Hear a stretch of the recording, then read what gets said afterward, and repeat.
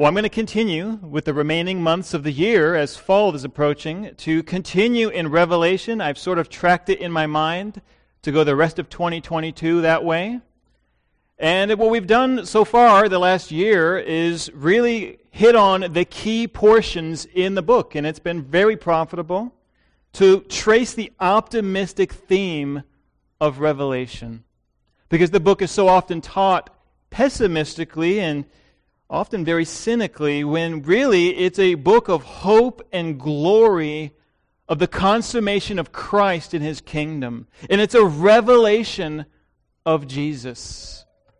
More than a revelation of a plan and a timetable, which they are, it is a revelation of a person. And last time, just a couple weeks ago, we looked at what could be called the climax of the book, and really the climax of the Scriptures. In chapter 19, we looked at the glorious, invisible return of the Lord Jesus Christ, when He comes back to this world to claim the world that is His and to establish His kingdom on the earth. We considered how His coming will be both a joy and a relief for all the saints, but it will be a terror and a final judgment for all who have rejected His gospel. And there's really two sides in history. There's the kingdom of God who overcome by the blood of the Lamb. And there are those in the kingdom of Satan who are punished with the wrath of the Lamb. That's what's revealed when the veil of Revelation is lifted. These two opposing kingdoms in conflict. And the one who is on the throne is Christ. So my plan is to spend the next couple months, I wanted to sort of camp on the final chapters in the book, just like I spent the first couple months of the year on the first opening chapters that get skipped a lot of times. Sometimes we get to the end with the second coming, and then we sort of look at it and go, heaven, heaven, okay, and we close it. But I want to spend time talking about our heavenly hope, because there's two full chapters with great descriptions. And I thought that would be a great way to sort of end the year, just thinking of our heavenly hope. But before we go on to the glorious heavenly features of chapters 21 and 22, there is a crucial, solemn day on Christ's calendar that transitions His coming and His new heaven and new earth. And we can't skip over it if we're going to touch the highlights of Revelation. Before God's eternal, consummate creation can be ushered in and restored in its full glory in the cosmos, He must deal with the remaining problem. He must deal with every last sinner who isn't covered with the blood of the Lamb. He will be praised for eternity in the fullness of His glory. Every attribute will be seen by the saints as something marvelous and unsurpassed in anything they saw in this world. And that includes the attribute of His justice. And every sin, and I mean every single sin that has ever taken place, will be shown to have been personally punished by God. And there are only two ways. Those whose sins will be punished by God in Christ on the cross, and those whose sins will be punished in receiving their own divine judgment. But every sin will have been said to have been dealt with by God. None will be swept under the rug, because He is perfect and holy. And this chapter shows that. And it makes sense as God was closing the canon and putting the last chapters in His Word, that He would include this great and ultimate day where He deals with sin once for all. The title for my sermon is The Last Judgment. The Last Judgment. And I cannot think of a more sobering passage than the one we will look at. Well, we must look at it because we must be sobered. We live in a very frivolous society. We're very prone to lose the seriousness and the solemnness of humanity's state before a holy and righteous judge. Our culture wants to be constantly entertained, and it's very whimsical, but this is serious. And we must have this seriousness in our eyes as we talk to an unbeliever about their soul. All will face this judge. Before jumping into the text, I want to briefly comment that you and I need to also contemplate this last judgment. There's a temptation, I think, to sort of block it out of our thinking. For one reason, we want to block it out because it's a hard doctrine. To think of the judgment of sinners, of eternity. It's difficult, and it should be difficult for us. It's also easy to block it out of our thinking because in our confidence through the gospel, we might think that we don't need to be sobered by it. In other words, there's a temptation to think of the day of judgment as irrelevant to us because we know we're secure. And while there is some truth that we are to be confident and even rejoice that we are coming boldly before the throne of grace, that doesn't diminish the sobriety and the weightiness of this coming day. Scripture over and over assumes that there are present effects of the day of judgment upon the lives of believers. And at the end of the sermon, I'll touch on a few by way of application. As I said, we live in a frivolous society that is often really, to call it what it is marked by unbelief about these things. It's a joke to think about a coming day of judgment. And I think it even seeps into the church, as many don't even think about the day of judgment. And I wonder if many people in the church need to repent of unbelief, because Scripture is clear that belief results in actions, and we often don't act like we believe this doctrine. I like this quote from A.W. Tozer. Tozer said, "The vague and tenuous hope that God is too kind to punish the ungodly has become a deadly opiate for the consciences of millions." End quote. As Richard read from 2 Peter, people are scoffers about the day of judgment. And yet that day will be more real than any day that they've ever had.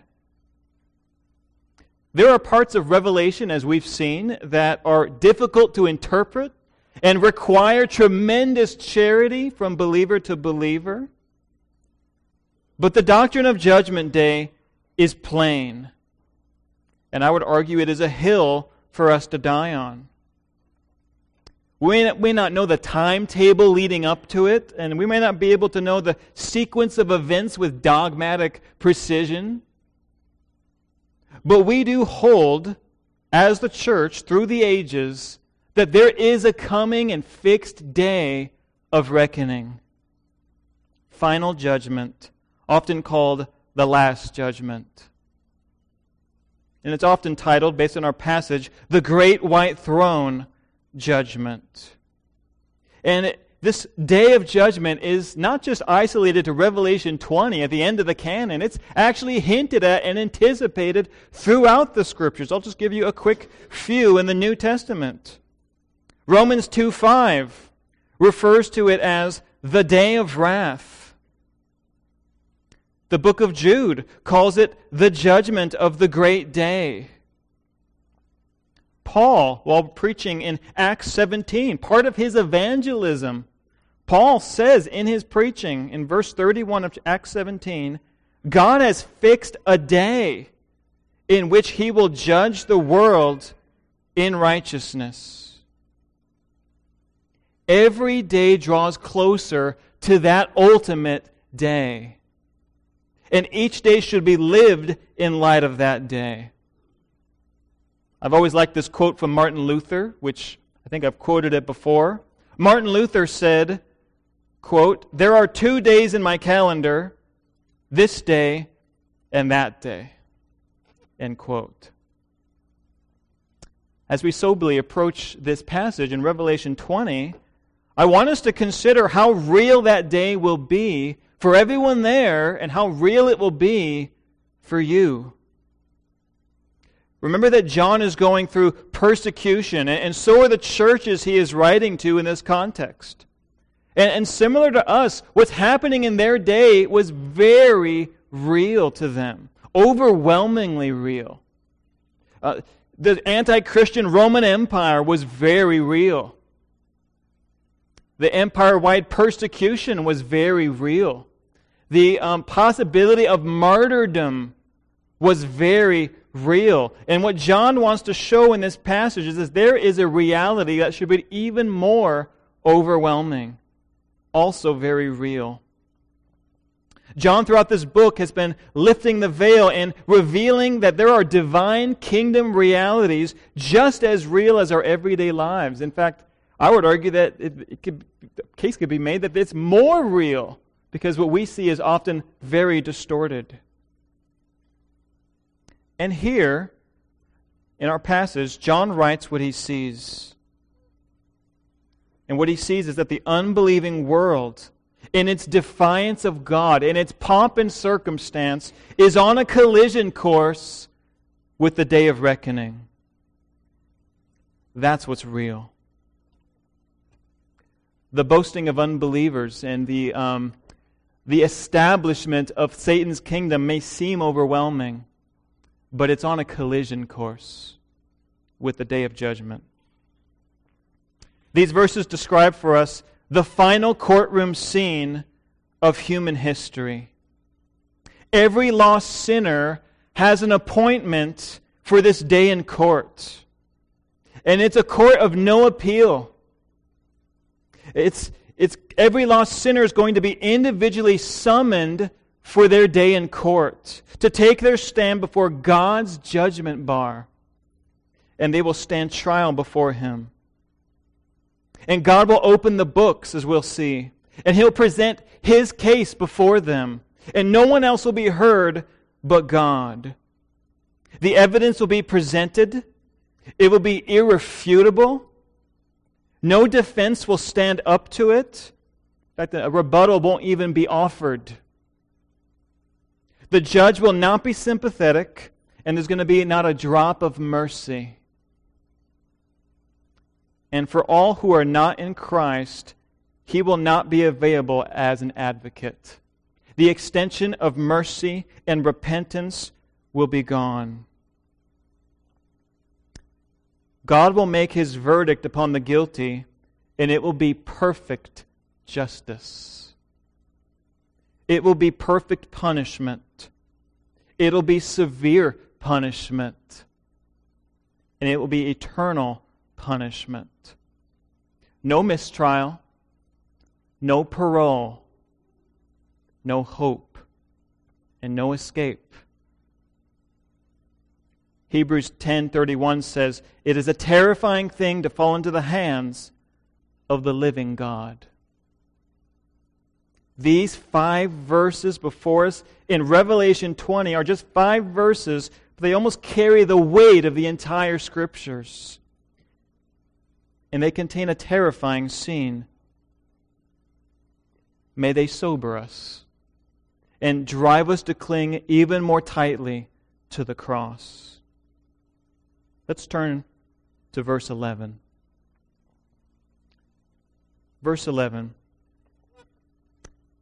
John writes, "Then I saw a great white throne and Him who was seated on it. From His presence, earth and sky fled away, and no place was found for them." Now let's consider the setting of this scene. That's always good to do. Back in chapters 4 and 5, we considered that how John's vision of heaven was centered not upon the people, not even upon the angels, but upon a throne. And now the book, having laid out what transpires on the earth, is circling back to that scene in heaven, the source of all that unfolds in God's plan. And it is the sovereign one who is on the throne. That is why it's important to look at this book as an optimistic book. It's not like things are going haywire and out of control. No, they're perfectly in control by the one on the throne. And after seeing the second coming of Christ and the establishment of His reign with the saints on the earth, he is fixated back to heaven and sees this throne. And he calls it, very specifically, the Great White Throne. I'll kind of comment on each of those. The word great speaks to the power of the one who is seated on the throne. White speaks to the purity of the one who is seated on the throne. And the word throne speaks to the sovereignty of the one who is seated. They're great, they're white, and they're sovereign. The fact that the one seated is all-powerful and all-holy and all-reigning means that this courtroom has total jurisdiction over the whole cosmos, all creation. And this courtroom has no higher court to answer to. And notice there's only one throne. And it's an absolute monarchy, which, as we mentioned back in chapters 4 and 5, in our American mindset, we're not used to accepting that there should be absolute power. We don't think of that as a good model. We're suspicious of it. And that's because we should be suspicious of it in a fallen world. Because in a fallen world, power does corrupt. But in the kingdom of God, monarchy is good. Absolute monarchy is good. Because the king is all good. And he's the only one who is good. There is no corruption in his office. There's no need for a separation of powers or checks and balances. There's only one office he has. The same king is the ruler, he is the lawmaker, and he is also the judge. And after seeing the great white throne, John sees the one who is seated on the throne. So that brings a question, which we also asked earlier. Who is this one who is seated on the throne? Before I get the Sunday school answer, God. We know that. In the triune Godhead, who is it who is on the throne? I would submit we have more in Scripture than just a generic reference to God on the throne on Judgment Day. But more specifically, theologically, it is the person of the Godhead in the Lord Jesus Christ. Earlier in Revelation 5, you remember that who took the scroll and who established the Father's reign in His plan. It was Jesus, God the Son, the Lamb who was slain. Jesus is the King on the throne, and He is the Judge on the throne. Multiple scriptures in the New Testament attest to this. You don't have to just look at Revelation. So in case you're unsure, here's a few passages about Jesus being the judge at the end of the age. Jesus Himself said, first of all, in John 5:22, Jesus said, "For not even the Father judges anyone, but He has given all judgment to the Son." Acts 10:39, Peter says, "They put Him to death by hanging Him on a cross. God raised Him up on the third day. This is the one who has been appointed by God as judge of the living and the dead." Romans 2:16, Paul writes, "On that day, according to my gospel, God will judge the secrets of men through Christ Jesus." We need to rid ourselves of the idea of God the Father being judge and Jesus being only Savior. Jesus is the one presiding on the great white throne. There's an old saying that goes, "He stood trial before men, but soon all will stand trial before Him." And it says in our passage, from His presence, earth and sky fled away, and no place was found for them. Now this verse almost looks very symbolic and hard, but it really sets up the terror of this scene. The idea here is that his presence as a judge, as a king, will be so awesome and terrifying that there is an attempted escape. The whole earth of guilty sinners, symbolized here as being in retreat, can't find a place to go. And they want nothing to do with this judgment. There's no confident sinner coming boldly before the throne to make a case. They can't find a place to go. They want to be in retreat. They've marginalized him on the earth. They've resisted him in their thoughts and their actions. They've put off the day of repentance. They've played games with him. But now every sinner, every lost sinner, must come face to face with him. And he will be no joke to them. He will not be marginalized on this day. All sinners are summoned and must come face to face with him as their judge. They sat in judgment of him their whole lives, but he will only sit in judgment of them. And they will be presented exactly as they are, in their total sinfulness, and with complete guilt and culpability and shame, naked before the one for whom they must give an account. There's really no more frightening scene in the whole Bible. Verse 12 elaborates on the proceeding that takes place once they are summoned and cannot flee. John writes this, "And I saw the dead, great and small, standing before the throne, and books were opened. Then another book was opened, which is the book of life. And the dead were judged by what was written in the books, according to what they had done." There's a few things I want to note about the assembled group that is before this throne. And it is a very large group. The first thing is, John says he saw the dead.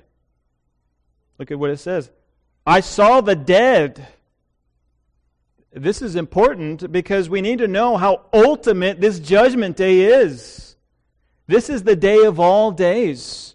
It's not just those sinners who are alive on the earth before it's destroyed. Not just the sinners from the days of tribulation when the world is as worse as it can be. This is every sinner who has ever lived since the beginning. Every sinner in the pre-flood world. Every sinner in the ancient world. Every sinner from the Middle Ages. Every sinner from the modern era. Every sinner up until the end of time. Every soul will appear before Christ. And note next, John gives a very important addition to that as he comments on them. He says, the great and the small. Great and small. It's as though he wants to emphasize no one is left out from this group. The idea here is that there are no exceptions. No individual sinners are left out or shown partiality. Great speaks to those in history who lived with great power in their days. They seemed untouchable. Those who seemed like unmovable forces in their time. Alexander the Great, Napoleon the Great, Hitler, Stalin, Mao, all of these notorious sinners who we know are evil and are going to be there on that day. They're summoned to this day of judgment. The ones who sin so boldly on the world's stage appear at the judgment, and they're looked on before this greater throne. They're going to be summoned by the King of Kings to be judged for their lives. And John's audience would, of course, probably think of Caesar and all the other corrupt leaders who had been oppressing the church. This would have been a sign to them that, they're not always going to be in power. They're going to someday give an account to the real king. And yet, he doesn't just say the great. Lest anyone simply point out that these notorious evil men are going to appear at judgment and maybe excuse themselves that they're not that bad. Like just the really bad will be there. He says the small are at the scene as well. The small. Small speaks to being small in identity, small in visibility on the world stage. They're just your common person. They're breathing and going through life about their business in obscurity. Maybe they seem like a good citizen. Obscurity. But on the day of judgment, it'll be shown that nothing is obscure for God. He knows all their hearts. He does not overlook anyone, but is intimately acquainted with all their ways. These two will be summoned, and they cannot blend in like they did on the earth. They too must come face to face to give individual accounts before this judge. So it's comprehensive. Every sinner, every kind of sinner will appear before this throne. And it continues by saying, books were opened. The books were opened. This refers to the whole lives of the people being shown as evidence against them. The rest of the verse indicates this. What the books are about. It says, and the dead were judged by what was written in the books, according to what they had done. No one, great or small, will be shown to be a good person before God. There is going to be records of every last sin which must be judged by God. No one will be shown to be victims, but they'll be shown to be the culprits and lawbreakers that they are before His bar of justice. No one will be able to compare themselves with worse sinners. The outright sinners who defy God's commands with a high hand will be there and stand trial. But so will the self-righteous, moralistic, perhaps church-going people who were just, fake Christians. They're going to appear before the throne and stand trial and give account for their sin. And let's also remember, when we're thinking of the books being opened, remember that really it's just one sin that is all that it takes for God to judge. Every single one sin is infinitely heinous because it is against an infinitely holy God. It took one sin to curse and condemn the world in the garden. And yet, even with one sin being enough to condemn a person, think about the fact that every person will have a book of sins. And they will appear before Christ with a lifetime of defiance against Him. Ecclesiastes 12:14 says, God will bring every deed into judgment. You just think about this. Every sinful thought, every useless word that we just said, every ill motive, every evil deed, public and secret, every sin of commission, but every sin of omission, all the things people should have done but didn't. And remember that man's righteousness is as a filthy rag before God because it is not for His glory. It is a whole lifetime of sinfulness because everything that is not done in faith is sin. Every sin from childhood, every sin from youth, sins we forgot, every sin from adulthood, every sin in old age, all of it is recorded by God in the books. That's what's being indicated here. God has kept a record perfectly. And it's frightening. It's meant to frighten us. But people don't think it's going to be that bad. It's not going to be that bad. People are convinced that there is a category of sinners who will give an account, but they're not in that category. And man is deceived to thinking that they have reached a certain bar of justice, and they place that upon God rather than looking at God's bar of perfect justice. R.C. Sproul put it this way once. He said, modern man is betting his eternal destiny that there is no final judgment for them. That's a bad bet. As the beginning of this passage says, no one is going to feel confident to stand. They're going to try to flee and won't be able to. As another preacher said, self-righteous sinners will melt like a wax candle before a blazing furnace. I remember seeing, I think it was a meme or something, but it said that popular phrase, only God can judge me. And it says, well, that should scare you. Only God could judge me. But we just twist that, and we think God is like us. There's another book which is mentioned in the midst of this. In the midst of all mouths being shut because the books are opened, another book is opened, commonly cited by Christians.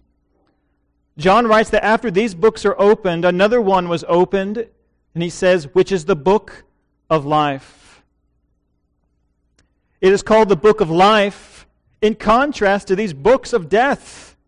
It's contrasted with the other books of the dead who are brought before the throne. This book isn't new in the book of Revelation. It's not mentioned for the first time. It's mentioned twice earlier in the book, in chapter 13 and in chapter 17. It's made clear that the Lamb's book of life contains the names of all God's elect people. All those covered by the blood of the Lamb. Every believer is chosen in Christ before the foundation of the world. Names are not being added to the book as each individual sinner repents and is saved. But God the Father has decreed that these be saved, and it's been given as a gift to the Son. This book is eternal, and it's in God's divine counsels. The people in the book of life were born sinners, each in their own time of redemptive history. But at some point in their lives, they were granted faith and were given new life. Thus, the record of their names is the book of life. Their books, full of lifetimes of sins, have already been judged in the Lamb who was slain. It's interesting, they don't have books anymore because of the substitutionary work of Jesus. Their books are remembered no more. He no longer holds a record of their sins. All they have recorded in the judge's records are their names in the book of life. And this book for now is just opened, and we'll get back to it at the end. But the court case continues. He sort of just leaves that hanging. The court case continues. What about the books that were opened? Verse 13 continues by showing the power of this one who summons the dead. Look at verse 13. And the sea gave up the dead who were in it. Death and Hades gave up the death who were in them. And they were judged, each one of them according to what they had done. Now, it might seem strange to us that the sea is mentioned. It's mentioned because the audience would have understood it. The sea in the ancient world was often referenced as a realm that a person would be irretrievable from. Because if you went and you were lost at sea and you had sunk with your ship to the very bottom, your body was never again to be found. You were beyond recovery. John's point is that the summons of Christ will be so powerful and so extensive that nothing can hold back the dead from being summoned. The sea will give up the dead who are in it. And then he says, death and Hades will give up the dead that were in them. And he's speaking here of the realm of the grave, the realm beyond the grave, beyond the physical realm. When someone dies and their body is left behind to become worm food, Scripture is clear that their soul is in another place. Their soul is, if it's not in God's heavenly presence, is in a realm in which they are tormented, waiting for the day of judgment. We call this Hades. On this day, their soul and body will be reunited in a resurrection. The sea gives the idea that their bodies are recovered. Death and Hades being emptied is like their souls being recovered. And they all will appear as they once were, but in a resurrected body to appear before this judge. And it says they will be presented before him for their day in court. And it continues with the same emphasis that was at the end of verse 12. They were judged, each one of them, according to what they had done. It's all going to be proclaimed from the housetops. Notice it says they were judged. It's not an investigation. All of them who are summoned are guilty. And it's all going to be laid out, and it's all going to be dealt with. Which leads to the final two verses. The most sobering part of this whole scene, the judge's sentence. The judge's sentence for the guilty. Look at verses 14 and 15. And we'll make some comments. Then death and Hades were thrown into the lake of fire. This is the second death, the lake of fire. And if anyone's name was not found written in the book of life, he was thrown into the lake of fire. Having presented all the evidence before them, the guilty will be given the judge's verdict, and it will be irreversible. Then death and Hades were thrown into the lake of fire. This is the point. At Matthew 25, Jesus says he will tell sinners, "Depart from me, you who are cursed, into eternal fire, prepared for the devil and his angels." This is the gravity of their sin. This was for the devil and his angels. And you're going there? The veil lifted in Revelation shows that everybody who is not of the kingdom of God is actually joined to the kingdom of Satan. And the verse before our passage in Revelation 20:10, it actually says that the devil is thrown into the lake of fire himself. The devil is not in charge of hell. The devil is sentenced there as well. It says that he's thrown into the lake of fire to be tormented day and night forever and ever. And this is the punishment that all in his kingdom will experience as well. Scripture is clear that it is eternal, conscious punishment. I want you to think of those terms. They're very important. Each one is important. There are theologians who articulate this and defend it. Eternal, conscious punishment.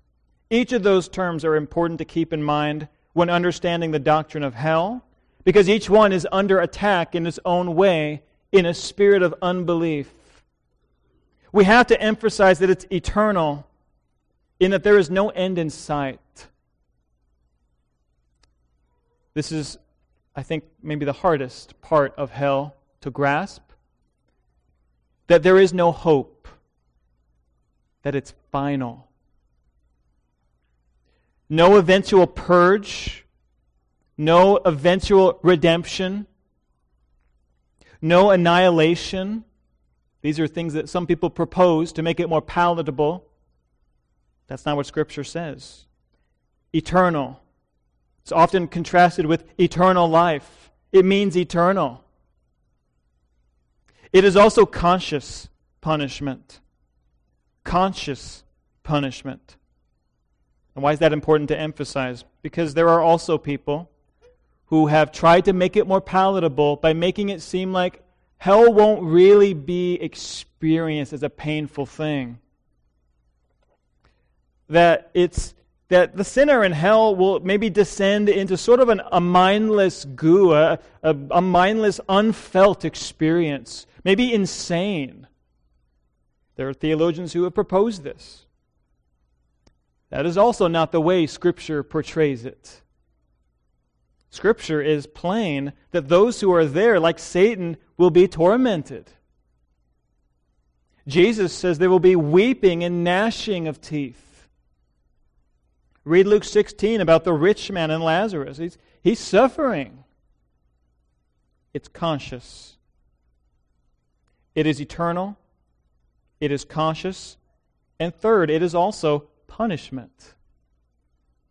This too has received pushback by theologians who don't want to really deal with what it's saying. There have been several over time who have tried to explain hell as a sort of place that sinners almost prefer to be at as sinners. Like they're just saying to God, I don't want you and I'd rather be here. Or sometimes the phrase is given that hell is like a door that is locked from the inside. Now there's a sense in which sinners do not want God. They don't want His glory. They are totally depraved. But many times these explanations go too far. Again, in an effort to make it more palatable. No, sinners want out. Sinners do not want to be in hell. It's no one's place of preference.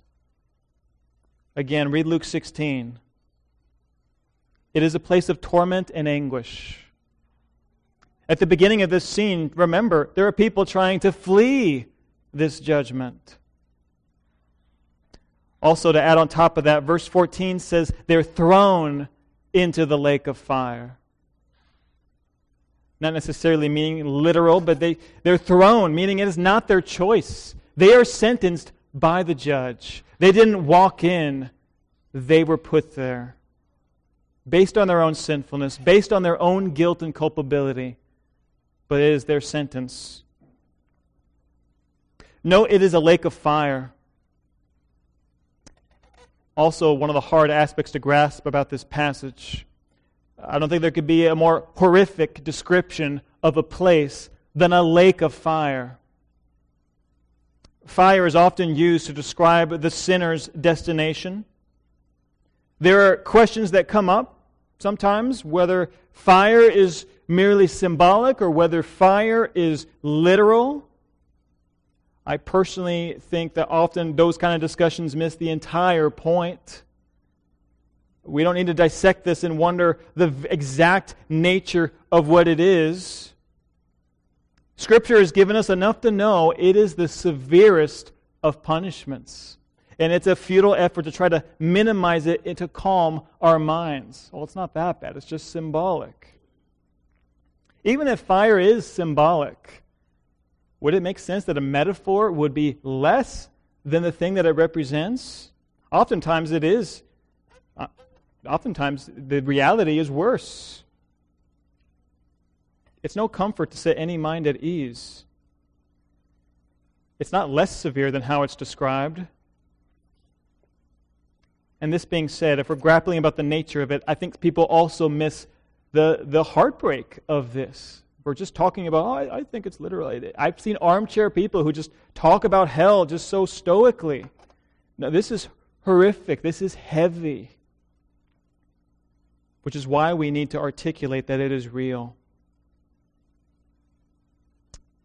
I will say this about the fire. That being said, it is noteworthy that Scripture refers to it as fire more than once, which seems to indicate the torment will be more than just psychological.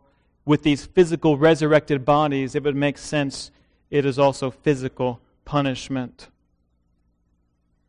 These people not only have their souls brought before the throne, but they are joined to incorruptible new bodies that won't die in a lake of fire. That's the imagery. Jesus had physical punishment even on the cross as he bore the wrath of God. The whole of the curse absorbed in this sentence. John simply says, this is the second death, the lake of fire. Jesus said in Matthew 10, do not fear those who kill the body, but cannot kill the soul. Rather, fear him who can destroy both soul and body in hell.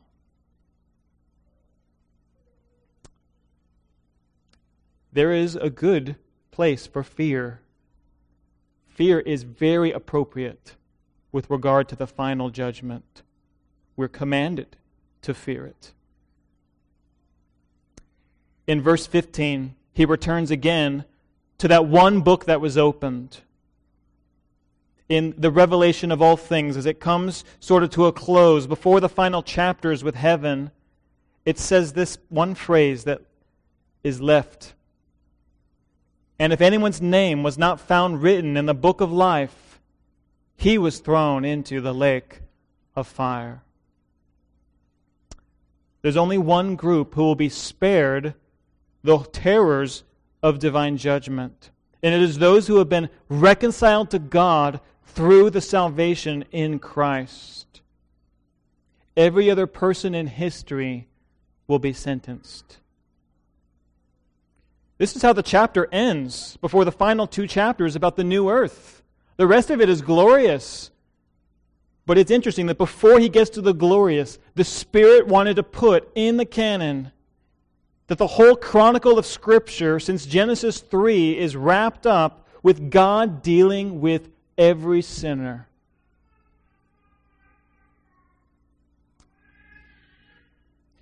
It's all unveiled to us.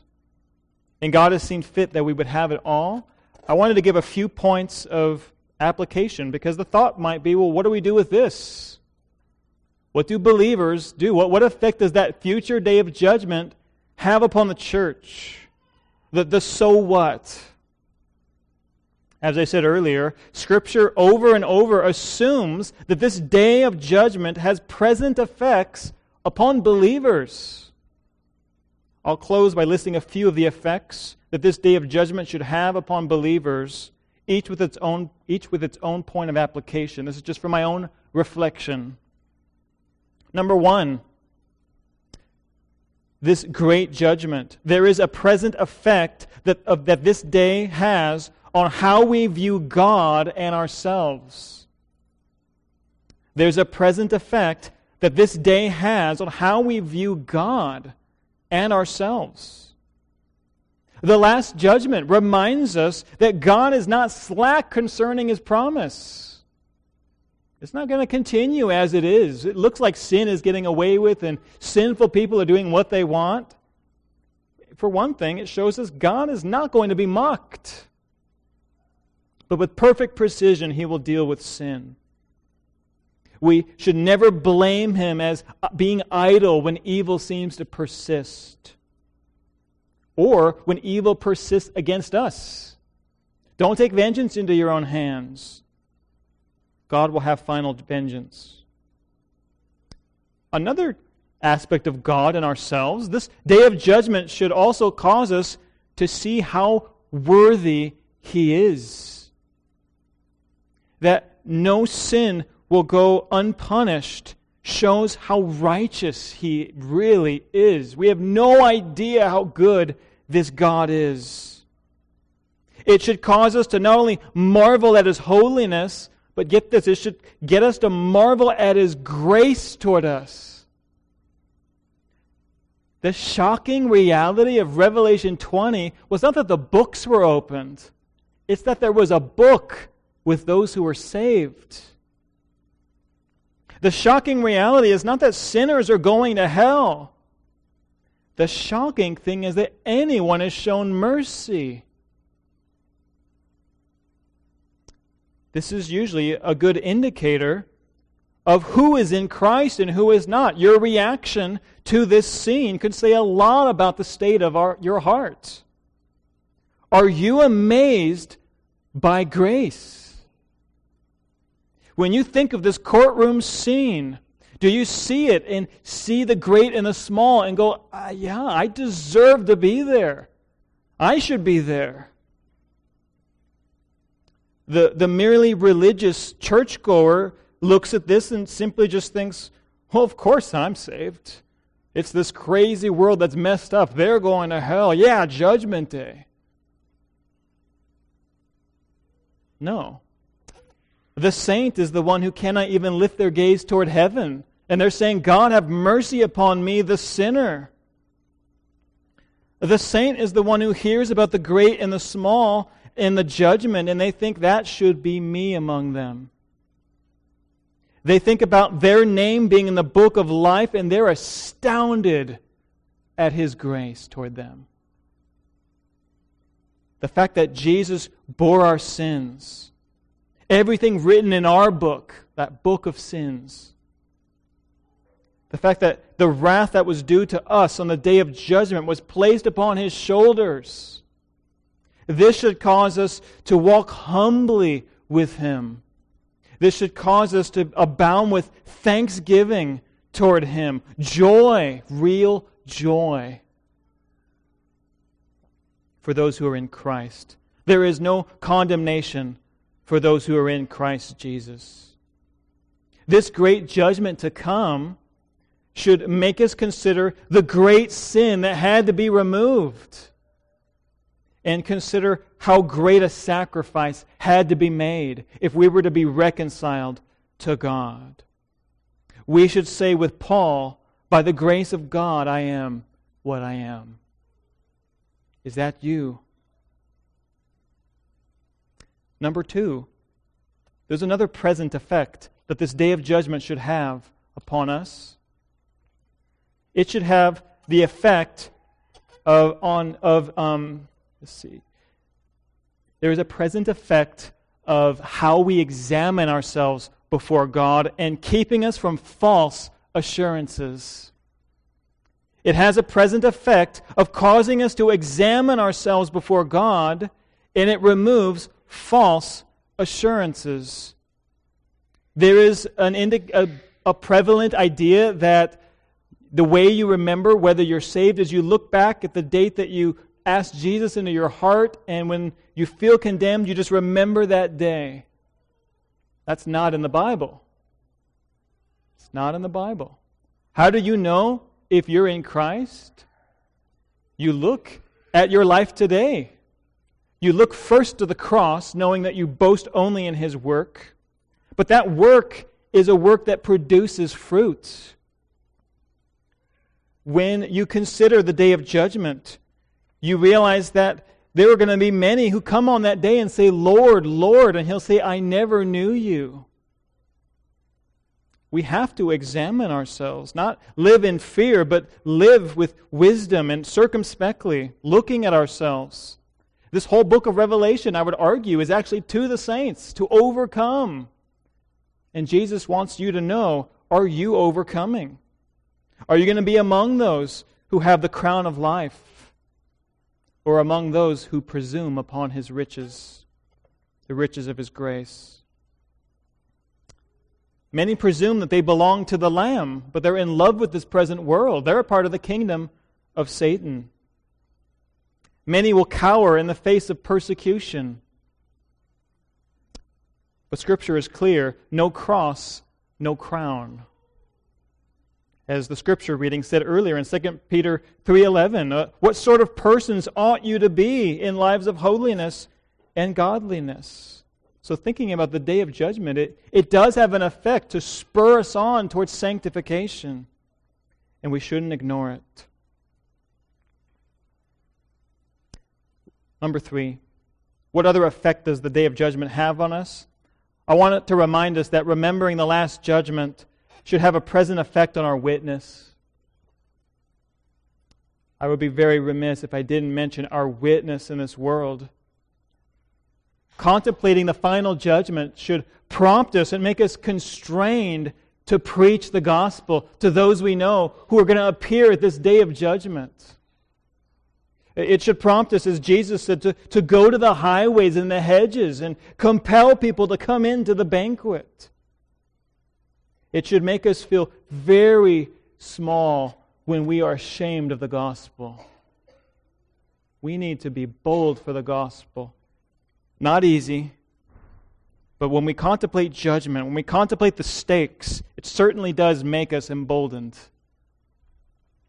Paul said to the Corinthians, knowing the terror of the Lord, we persuade men. I'll give one final point of application.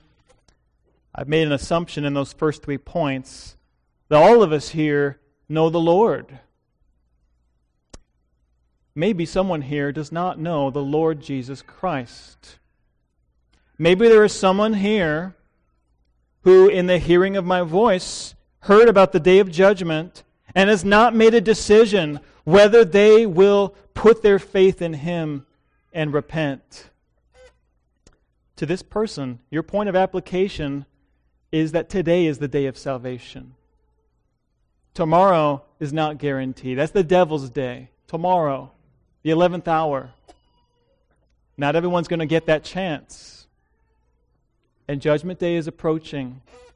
And Christ's hand is extended for repentance, for salvation.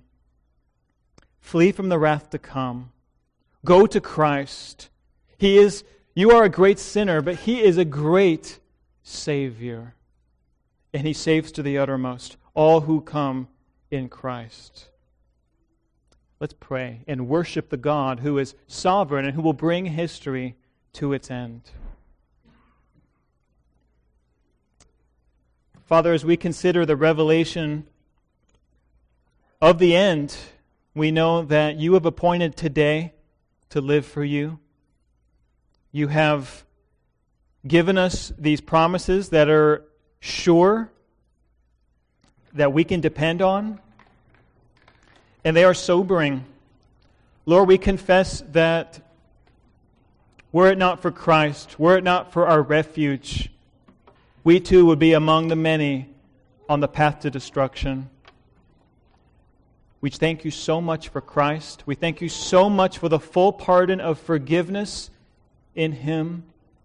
We thank You for Your Holy Spirit. May You please strengthen us, empower us to live lives walking in a manner worthy of the gospel. And help us to preach that gospel as long as we live. Lord, we pray that You would do a work in us as we continually fellowship today and as we talk in our conversations. I pray that You would be central. I pray this in Christ's name. Amen.